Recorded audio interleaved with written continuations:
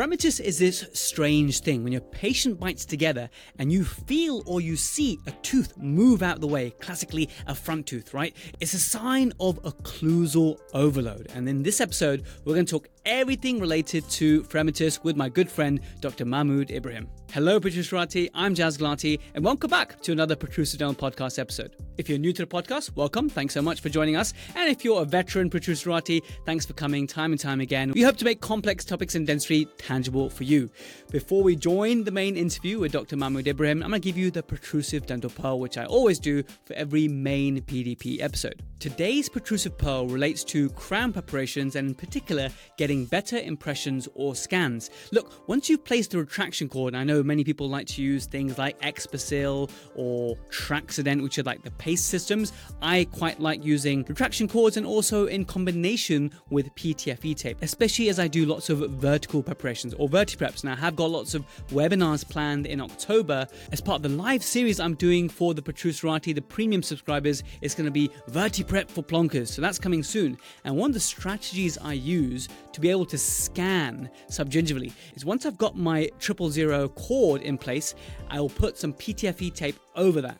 But sometimes what can happen is that the gingiva, it sulks, right? It sulks on to the PTFE and sometimes even contacts the prep. So when I scan it, because the tissues, because the gums are touching the preparation, it creates a nightmare scenario for my technician who wants that gingiva well out of the way. So at that point, the pearl, the tip I'm giving you is if you've got a laser, fine, great, use a laser. If you've got any fancy burrs, use them. But the cheapest thing you can buy is something called a thermocut burr. Now, I've talked about this lots of times in the podcast before. It's great for removing papillae, just removing soft tissue in general. But when you've got that sulking of the gingiva, and for those of you who are listening, follow along with me. For those of you who are watching, I'll bring some visuals on the screen. Once the tissue sulk, you can just choose the correct size of thermocut. And if you're buying this for the first time, I'd buy the assorted set. I think it's like a pack of 6, different sizes for different size papillas and different needs. But I use a smaller one here, and I just trough away the gingiva, that little bit of sulking tissue, and the patient's usually already numb in this case, and there's hardly any bleeding when you do this, and it's just brilliant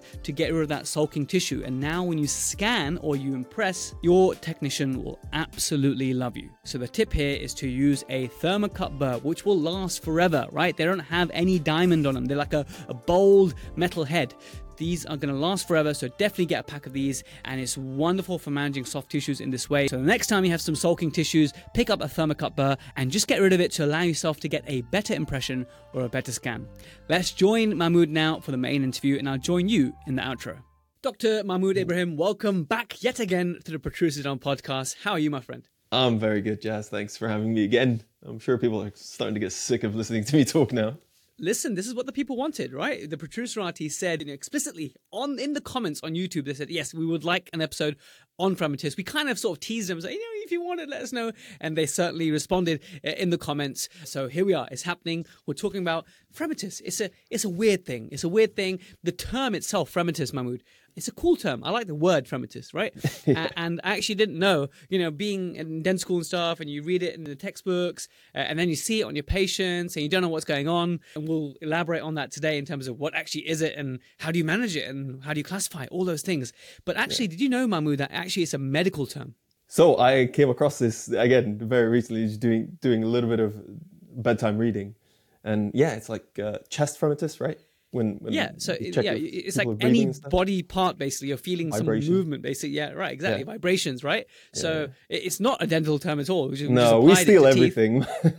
Which I thought was interesting. But Mahmood, for those who, this is the first ever episode of Protrusive they're ever listening to, like random, tell us about yourself and how me and you are acquainted in this world of occlusion. Okay. So, Jazz and I stalked him for a while because he came up with Protrusive Dental Podcast. I thought he named the podcast after an occlusal term. This guy is cut from the same cloth as me. So, I stalked you for a while. We started talking occlusion, and the WhatsApp group developed the Telegram, etc. And then about a year ago, we decided to create the occlusion course, OBAB, which took over our lives for a while, and voila, we're here. That's right, and you are very much a wet finger dentist. You're the smiles that if you just go on Mahmood's Instagram page and just see his beautiful dentistry, like anything aesthetics, composite related, occlusion, restorative related. Mahmood, your guy, you're very much a mentor figure on our Telegram group. So it's great to see that. So for those who haven't seen it, I'll put it in the show notes.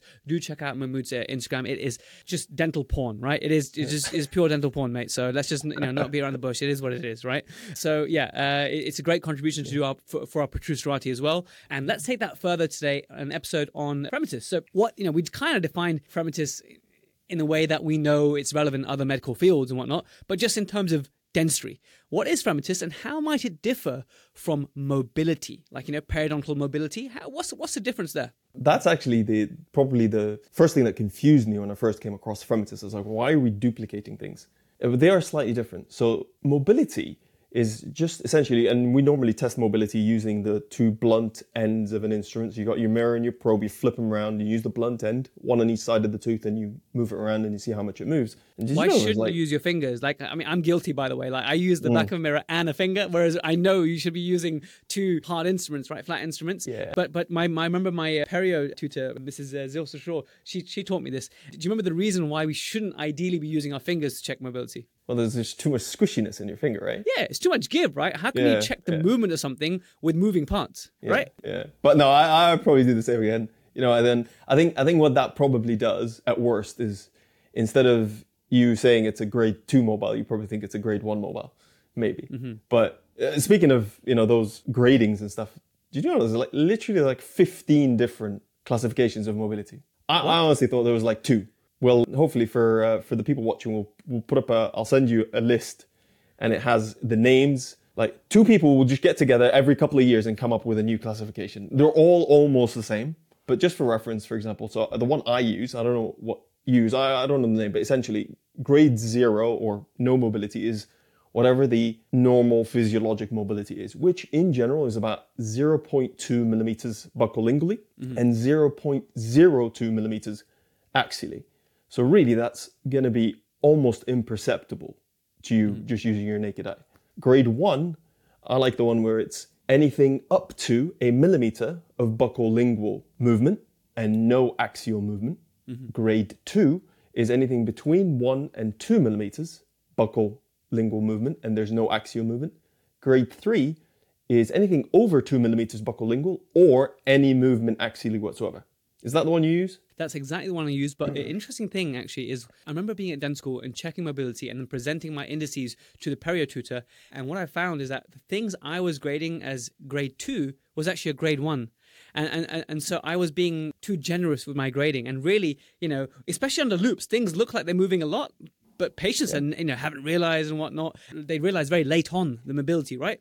And I find that actually 1 millimeter, if you think about prepping a 1 millimeter margin, you can see it quite clearly, right? So we kind of, the dental millimeter is this elusive thing, right? So I think we're too quick to give it a higher score. But actually, grade 1 mobility is actually a fair bit of mobility in itself. It is, but you could also just be using a completely different classification to your perio tutor under the same name because it is really confusing. So that's mobility, right?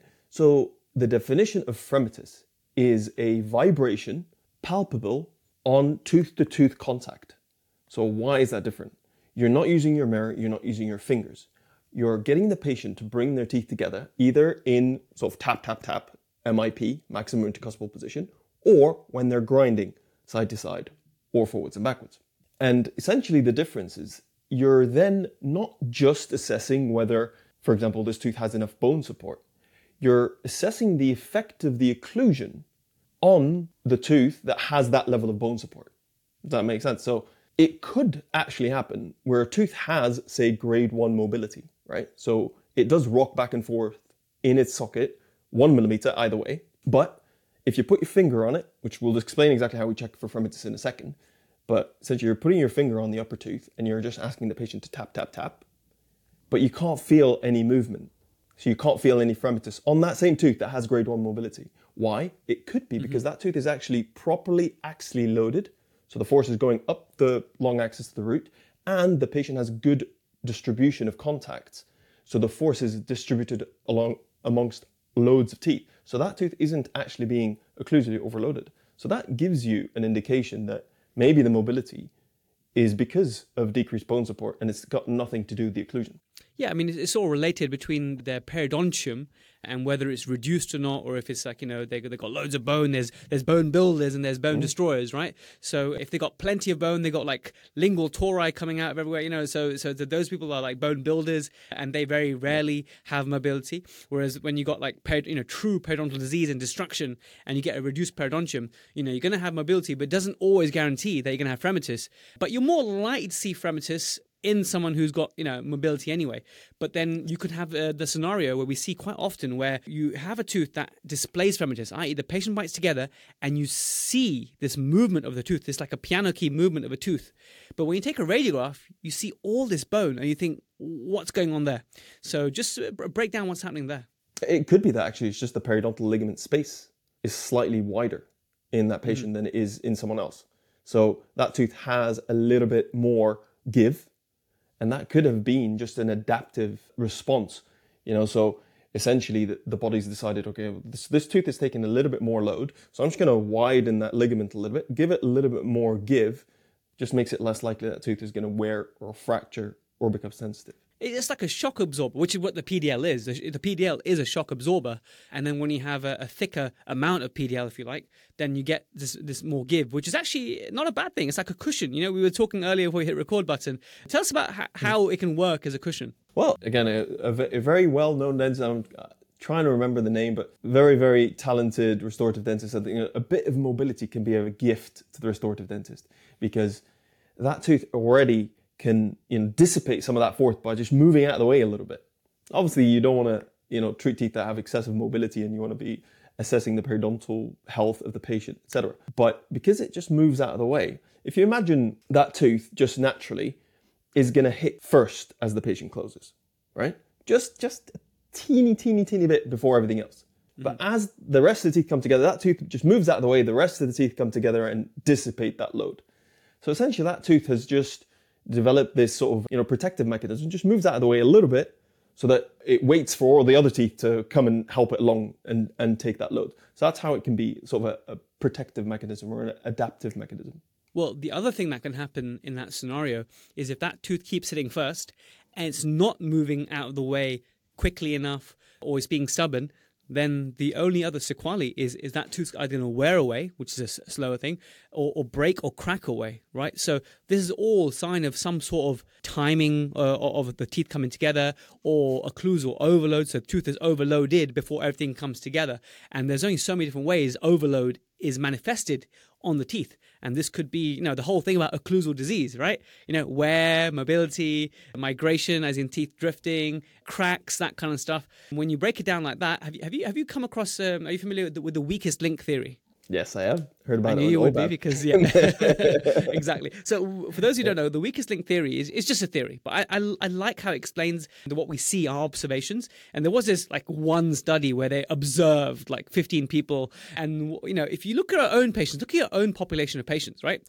Patients who tend to have periodontal disease and general mobility all around, do they have significant wear or do they tend to have like virgin enamel, right? A lot of these patients will have virgin enamel, right? So bear that in mind. And then sometimes these patients who are like these severe bruxis and they've got like, horizontal flat wear all across, but these guys have got like tori and there's no mobility and almost like they don't have a PDL, right? They're like, their teeth are set in marble, right? So the weakest link theory suggests that actually, I guess one way to summarize it would be that if someone has got this give, this cushioning, that maybe they're more likely to get more mobility and periodontal destruction as their way of absorbing the load. Not that we're saying that occlusion or occluding or parafunction causes perio. We know that that's bacteria. Let's get that straight. But someone whose weakest link is not the PDL, it might be the teeth. Their teeth might be the weakest link in the chain. And so for someone else, it might be the muscles. So actually all that parafunction, all the occlusal overload, the teeth are maybe damaged a little bit. The PDL absorbs a little bit, but most of it is being absorbed by the muscles, and that's why they're getting headaches and muscular origin of TMD. Is that something that you've observed in your own patients, Mahmood? 100%. I mean, you see it a lot actually, where you do observe it, especially you see the perio patients, and they almost never have any wear, and they can't break a tooth by sort of clenching on it because it just moves out of the way. Whereas the opposite is true. You see these patients with severe wear, you almost never have to treat gum disease before you can then go ahead on and do the restorative. Sometimes you have to teach them how to brush their teeth because, they don't do it, but they're just not prone to perio disease. But yeah, you almost never see both parts of the articulatory system, both the periodontium and the teeth failing in the same patient. It could be perio and caries, but you very rarely see perio and wear to the same sort of extent. I'm going to put the paper, the weakest link paper. They're very, small paper, small sample with just philosophies and observations, which I think are nice. I'll put that in the show notes for those who want to geek out to read. I think it's a cool thing to read. So we covered. It makes sense, doesn't it, when you think about it? It makes, yeah. When you say that the teeth move out of the way, and that's why the enamel itself is spared, it just makes so much sense, right? And it's like an observational thing that we make in our patients. The other thing actually reminds me is Pasquale Benuti shared this with me once. He says people are either wearer awayers, or he didn't say it like this, but like people are either wearer awayers or cracker awayers, right? People either just show you loads of wear or they show you loads of cracks. And it's just how the mechanics come into play, how the tooth absorbs that stress, what are the sort of angles of the articular eminence, and all these amazing physics that come together in your own, the biophysics that comes together.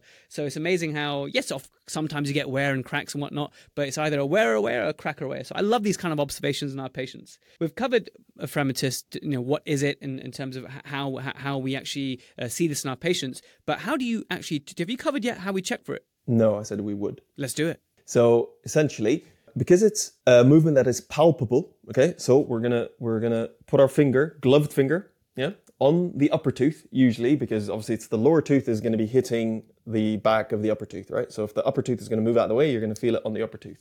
So you put the pad of your finger on the upper tooth that you're checking, and you just get the patient to tap, tap, tap, and you'll feel the tooth either vibrate and push your finger out, or you won't. And of course, by tap, tap, tap, like we mean their maximum intercostal position, right? Their bite of best fit. Whereas, you don't get your patient to bite edge to edge. Obviously, you get them to bite into MIP. Despite your patients, what they want to do is bite edge to edge when you want them to bite MIP. But yeah, get them to bite, functional. Okay. Get the teeth together, and then you observe, and then you feel with your finger, just like you said. There's actually a Fremitus grading, right? Which we observe, and we know it exists, whatnot, and you can go into detail. You check the mobility grade for everything, then you check the Fremitus grade for everything. But I think that's overkill. But it's good to know. It's interesting to know. Can you give some details about the Fremitus grading? Yeah. So essentially, grade 0 is no perceptible Fremitus. You can't feel anything. Yeah. Essentially, it comes in 3 classes, like most things.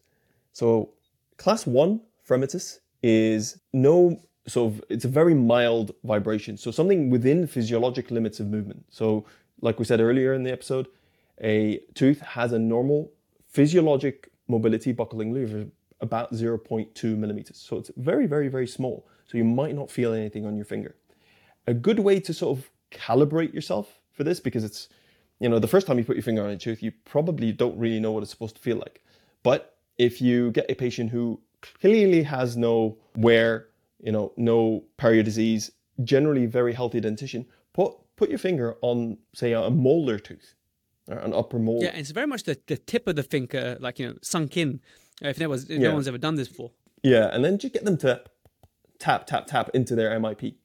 Chances are they won't have very much Fremitus on that tooth, and at least that'll give you an idea of what a lack of Fremitus or class 1 Fremitus would feel like.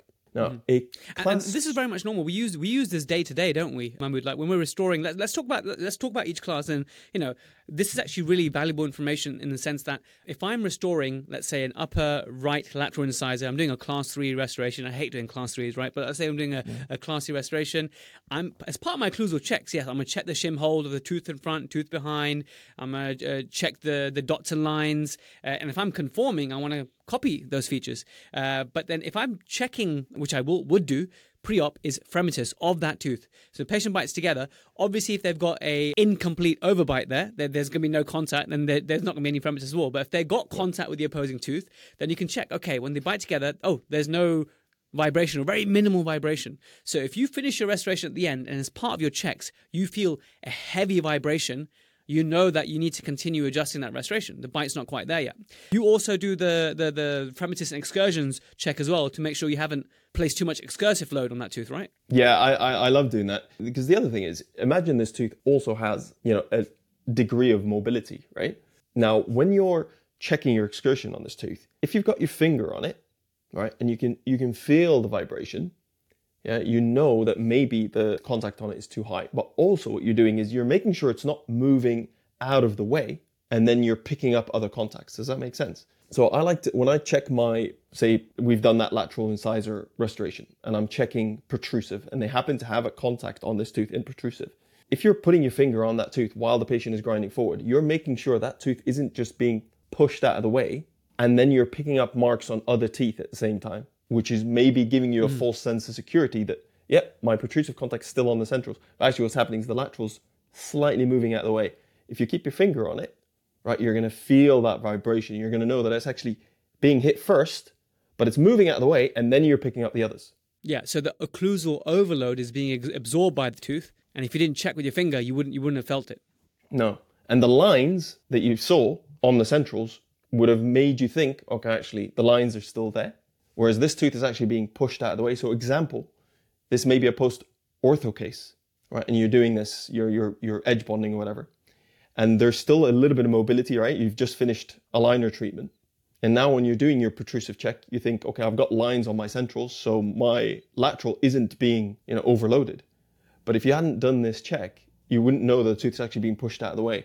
And then when your fixed retainer fractures or the tooth relapses, moves a little bit more buccally, then you're left wondering, why did that happen? I thought I had my protrusive guidance on my centrals.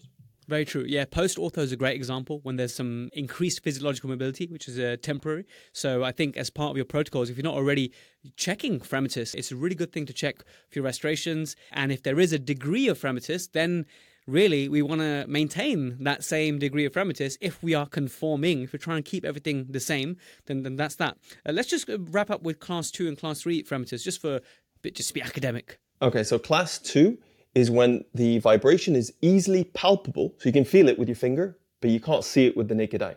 So if you didn't have your finger on the tooth and you just asked the patient to tap, tap, tap into MIP, you wouldn't actually see the tooth move. Class 3 is when the movement is actually just visible to the naked eye. So I see this sometimes on premolars. And that's quite severe. Mm-hmm. Yeah, so you see this sometimes on premolars, probably easy to see because you're looking straight ahead.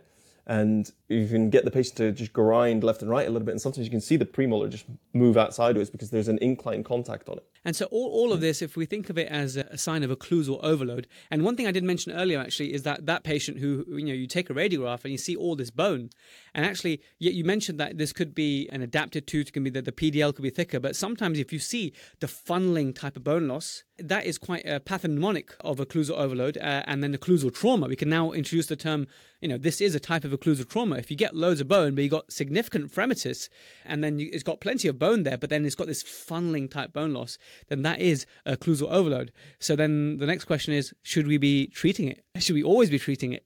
This is a tough one. So if you take away, tooth by tooth, if it's just one tooth affected, where do you draw the line? Okay, let's treat the entire dentition to help this one tooth versus a few teeth have it, and you got cracks, and you got some potential wear in a different patient, and there's a real need to carry out restorative dentistry. That's a different kind of patient. So it really has to be a case by case thing. But how do we even begin to dissect? How do you begin to treat these cases? So I don't think I've ever set out necessarily to treat Fremitus as such. I would say the way I use Fremitus, all right, let's take simple examples first. You're conforming to the existing occlusion. Okay, you're not going to change the patient's bite. You're going to do your pre-op check. You've checked this tooth and it has no Fremitus on it. That's the easy one because I know once I've done the restoration, I want to have no Fremitus on this tooth. Now, if I check the tooth and it does have Fremitus on it, you've now got the option of either getting rid of it or maintaining it. Now, in most cases, I would say if I see that the patient has an otherwise relatively intact dentition, they've got sufficient contacts around the arch, the tooth isn't the main guiding tooth in that movement, then I will probably get rid of the Fremitus by lightening the contact on that tooth. If, on the other hand, I see that there is a ton of wear everywhere, or lots of cracking, or the patient doesn't have that many pairs of teeth that can take the load, then it might be time to just have a discussion with the patient about the more extensive problems they have, right? So I'm not going to necessarily willingly just go ahead and get rid of it, but I would say to them, look, there are other issues here. Okay, we're going to stabilize this caries or whatever. or just let them know that they may have, occlusal disease, and it's something that we need to look at. Now, the other time I use Fremitus a lot is when I'm doing, for example, DAL. So when I'm doing a DAL case, essentially building up the upper 3 to 3, and I'm opening the vertical dimension. So it's for those are folk in America, 3-3, we actually mean canine to canine, 3-3, and US land means first molar to first molar. Well, actually, no, yeah, you can do that. I mean 3 to 19 or something. No. I don't know, man. I don't know how they do it. Yeah, something like that. So upper canine to canine, for example, I absolutely do not want any Fremitus on those restorations because I've already got fewer teeth contacting. All right, so I want to make sure that load is going up the long axis of the tooth as much as possible, and any guidance is shallow enough not to induce Fremitus, because that makes me feel, at least, that I haven't put too much load on these teeth that I've just restored. Mahmoud, just before we move on, actually, it just reminds me of a producer who reached out to me saying that she's done a resin bond bridge as the DAL. So basically, all the load is on the wing, and then nothing around the arch is in contact. And so she messaged me and she says, look, I'm a little bit concerned because this abutment tooth, whereby the wing is bonded to, is displaying lots of mobility. Now, I'm thinking, well, what do you expect, right? Now, I think she was expecting just pure intrusion and everything else just comes into play. But it just doesn't work like that, right? To get those perfect axial loading, it doesn't always work like that. And I think unless you purposely plan it in a clever wing design and maybe adjusting the opposing tooth in a certain way to actually give you the contact you desire, what can happen if you're dialing from just one tooth is very much expected. You get some physiological movement and then it moves out of the way to allow all the other teeth to get in touch. And then it's only going to get better if it now stays in that new position, right? It's like instant orthodontics, if you imagine. Yeah. But if it keeps wanting to come back to the original position, then that tooth will forever be mobile. Yeah. And it can develop sensitivity, which I think happened in that case, because I think we were talking about it. So that can also lead to sensitivity. It could lead to wear. It could even possibly, I guess, debond the bridge. So I'm not a big fan of doing DAL on a resin bond bridge on one tooth, purely because of the occlusal overload. Yeah, and so that is an example, a very pure example of occlusal overload, which the patient hopefully adapts to, but sometimes things don't go as planned. They need to decide, okay, at what length of time would you monitor things? And sometimes that tooth will remain just a little bit mobile for many, many years without any negative consequences thereafter. And it's just the way that the patient adapts. Now, there's one more thing you were going to say, actually, before I interrupted you with that example. No, I was going to say, so envelope of function. So big use for me for Fremitus checking. It's probably my favorite way of checking the envelope of function. So for anyone who hasn't listened to us talk about envelope of function before, essentially your mandible has a trajectory of movement that it likes to do. So if you imagine the way you write with a pen, every time you write the letter A, your wrist is making a particular movement. It's just how you've trained yourself to do it. And the same thing with the mandible. It just has a natural swing. If you put something in the way of, the path that the mandible wants to take, you could encroach on the mandible's envelope of function. Which, by the way, I like to call the chewing space. Possible consequence of encroaching on an envelope of function is you could develop Fremitus in that tooth that is in the way. All right. So again, if you imagine your post-ortho cases, you've retracted your upper incisors, you've unfurled all the crowding on the lower incisors and you've tipped them forward slightly. And now, as that patient's mandible wants to move, those upper incisors are in the way and you keep getting, and the lower incisors are bumping into them. So you're developing this sort of Fremitus. So that's something I always check for on finishing my sort of orthodontic cases, especially if I'm putting in a fixed retainer.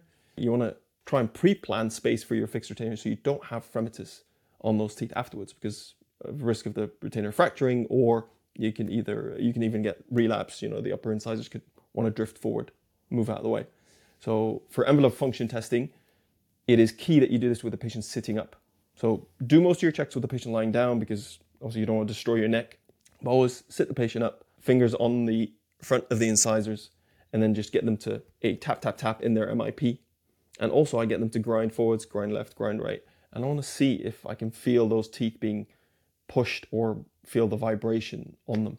That's probably my favorite way of doing it. Well, you've just described a scenario whereby if you finish your orthodontics, let's say you're doing a clear aligner case, and you finish with a complete overbite, and now you haven't really got space for a fixed retainer, but you promised your patient a fixed retainer, so you're going to damn well deliver your patient that fixed retainer, right? So now you essentially have occlusal overload on the anterior teeth, and then either the fixed retainer is going to break, or you're going to get some like an on-block mobility and fremitus of maybe the lower incisors and the upper incisors, and essentially you have encroached the envelope function, and when they're chewing, there's no chewing space, and things are rubbing and things are wearing, so it's not ideal. So we've induced that in that case, and that's not good. The patient may complain that it's hitting together, the teeth may just move out of the way, i.e. fremitus, or you get accelerated wear and fracture. So all those things that we discussed about before. But let me tell you a scenario where I had a patient who displayed fremitus. So every time she was biting together, she had clear fremitus on her anterior teeth, okay? Mostly on the upper incisors, a little bit on the lower incisors. And so her main issue that I treated her was for her headaches, her TMD headaches, and muscular pain, and just protecting her teeth from this very significant parafunction, large masses.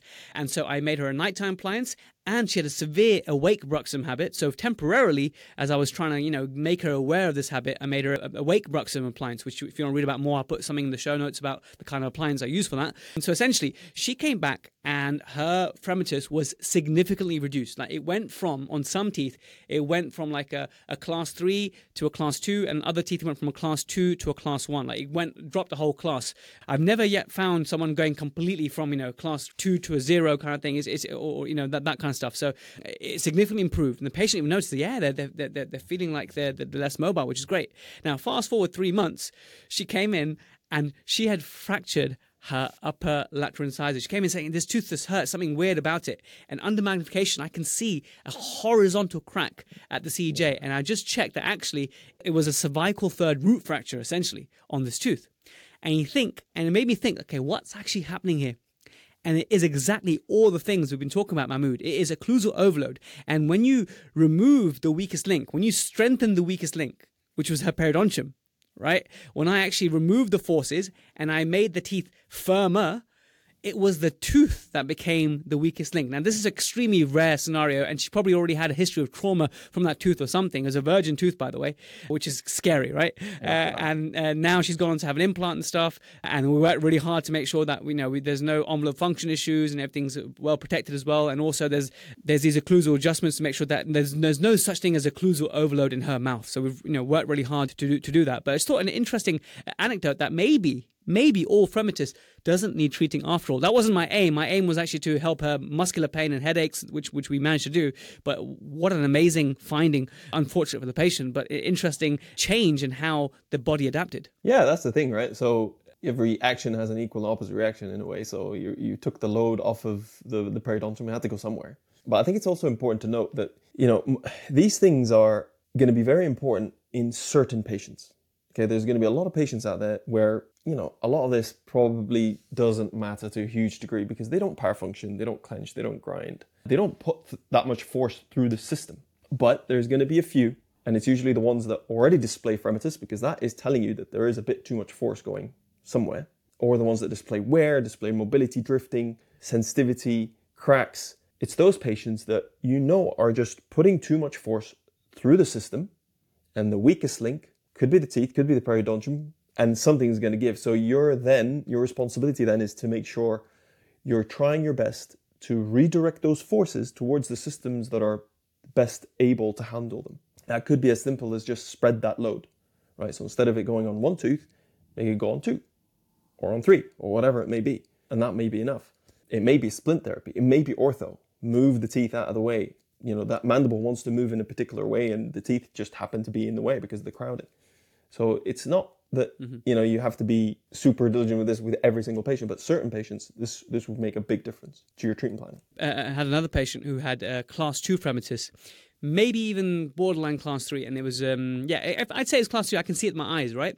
And then I treated her with orthodontics because she had some spacing on her front teeth. So we literally retracted a lot of stuff, trying to make sure we didn't encroach in the airway. It wasn't significant, major kind of stuff, but we got rid of the diastomers. We did a bit of composite bonding, and I made sure that I finished with enough overjet, way more than what she had before.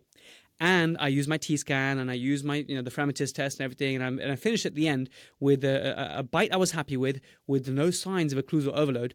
And her Fremitus was way better, whole class better once again. And that stayed better. We had enough space for a fixed retainer as well because we planned that from the start. And so initial situation was that the front teeth would get overloaded. They would move out of the way. And then the back teeth would come together. And then by creating a scenario where the back teeth and the front teeth kind of hit at more of a similar time, and there was enough overjet. That's how we managed her. Although the Fremitus improvement was like a secondary driver, the first primary driver was cosmetics, right? She didn't like her spacing. She didn't like the fact that relapse had happened from a previous ortho. So just another anecdote that I'm not going around breaking my patient's teeth or anything, and that I do get success by treating Fremitus in the real world as well. Yeah, I mean, I think what we're trying to get at is that Fremitus on its own is not a disease. If you think about it this way, if you're driving in a car and it has no suspension, if you want to feel no vibration when you're sitting in that car, that road better be absolutely marble smooth, right? And that would be the equivalent of you needing to get all the teeth to touch at exactly the same millisecond, right? I mean, T-scan or not, I don't think you could do that. Correct. So we've got this built-in suspension system, right? Each tooth is suspended in its own little socket. So that gives you a little bit of leeway where it's like, okay, if this one hits, 0.2 of a second before this one with a little bit more force, it doesn't matter, right? It'll absorb a little bit. This one will intrude a tiny little bit before this one hits, and then everything will sort of balance out. So you just got to get it close enough. The only other thing I want to say is always check a few other teeth as well. Like if you're just looking at that one tooth, you're getting tunnel vision, it's hard to know what's normal for this patient. Mm-hmm. So if I'm doing some composite, I'll check all the anterior teeth, right? Because if this patient has class 1 Fremitus on all of their teeth, like all their anterior teeth, everything's sort of just moving out of the way a little bit as they bite. Like I think, okay, I'm still getting equal loading, right? It's just everything's just hitting a little bit early. Maybe what I need to do is just keep it even, right? Don't then have it where it's just one tooth that's hitting early. Because at the moment, everything's stable. Everything's hitting together, if maybe just moving out of the way a little bit. So again, that's the gift to the restorative dentist. Well said. And I love the car suspension analogy. That's brilliant. And I think the ending message, I guess, of this podcast is sometimes Fremitus, it is adaptation, right? It is a type of adaptation. It's an adaptation to occlusal overload, but then the adaptation happens to then make the consequences of that occlusal overload less severe over time. Because a little bit of give in the system, a little bit of Fremitus to spare you from the fracture, the wear, the cracking. Just like you said, it's like a cushion. It's a gift to the restorative dentist. And so what we shouldn't be doing is going around treating everyone's Fremitus unless there's another few other reasons to treat as well. And then when there are enough reasons to perhaps do comprehensive dentistry here, then part of your goal should be to have no occlusal overload, which itself would help greatly with the Fremitus anyway. That's one of the things that we do. We don't go out to treat Fremitus. We go out to manage to make sure we get equal as possible occlusal loading, and that itself would help. Yeah. And I think if I was to summarize this in like literally just a few sentences, and if you didn't want to take away all of that and just take away one thing, do the Fremitus check before you're putting your restoration in. So check it before. And the way we do that is you put your finger on the facial of the upper tooth like that. And you just in MIP, just get the patient to tap, tap, tap. Tell your nurse, yeah, I can, Fremitus positive, Fremitus negative, you don't have to classify it. Is it there or is it not there? And then check it at the end when you're done. And the key is, if it wasn't there before, make sure there isn't any at the end. That's probably the most important thing, because that's the only time you've just introduced excessive force to a tooth. If there was no Fremitus at the beginning and then there is, once you put your restoration in, you've just added more force than there was before. That's probably the most important thing if you want to keep it really, really simple. And definitely, you mentioned it earlier as well, but those premolars, like sometimes in a patient with these large masses and maybe missing a molar or a couple of molars, and then you check their tap, tap, tap, everything feels fine. But as soon as they go into excursion, because of the steep angles of those premolars, it's not that they're discluding into, or it's not that they're going into beautiful group function. That might be happening, but it's taken, the whole premolars are actually moving along with the mandible.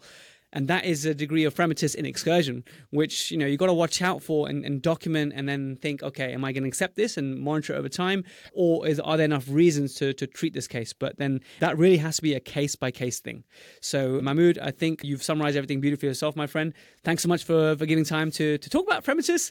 And if you guys want to learn more from me and Mahmoud, check out Occlusion Basics and Beyond. It's our flagship online occlusion course, and we work really hard on it. And it's been just amazing, the feedback feedback that we've received, the testimonials we've been getting already, and it's only been like, 4 months since we launched. Got a community of dentists commenting daily. Like me and Mahmood are daily replying on the comments and the lessons, and it's just been amazing to read the comments. Yeah, it's been really, really gratifying, hasn't it? And I mean, I love getting the notifications and reading the questions and the comments have been absolutely amazing. Amazing, Mahmood. Thanks so much, my friend, and I'll catch you next time. Thanks for having me, guys. Well, there we have it, guys. Thank you so much for listening all the way to the end. If you like the kind of things we talked about, then check out our upcoming live webinar. It's called Unchippable. What are all the strategies that me and Mahmood use to make sure that we don't get any chipping of our anterior restorations? Now, Mahmood does lots of composite bonding, and I do a fair amount myself. And I'm confident that when I'm doing my bonding, that nothing's going to chip, right? I'm actually, bold enough to say that I'm confident the way I manage my occlusion.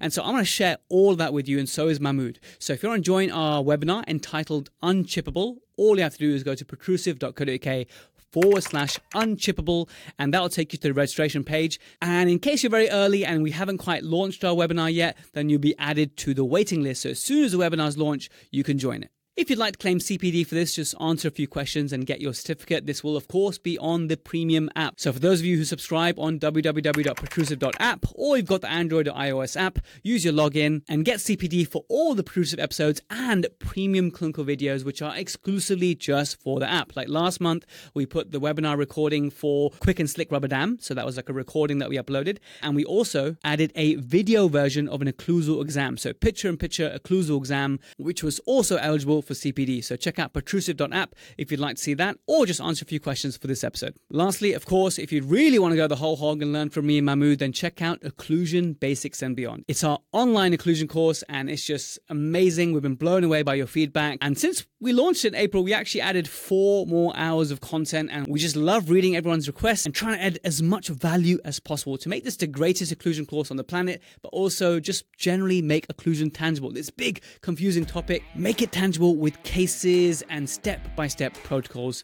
So if you want to check that out, head to occlusion.online. Thanks again for listening all the way to the end, and I catch you same time, same place next week.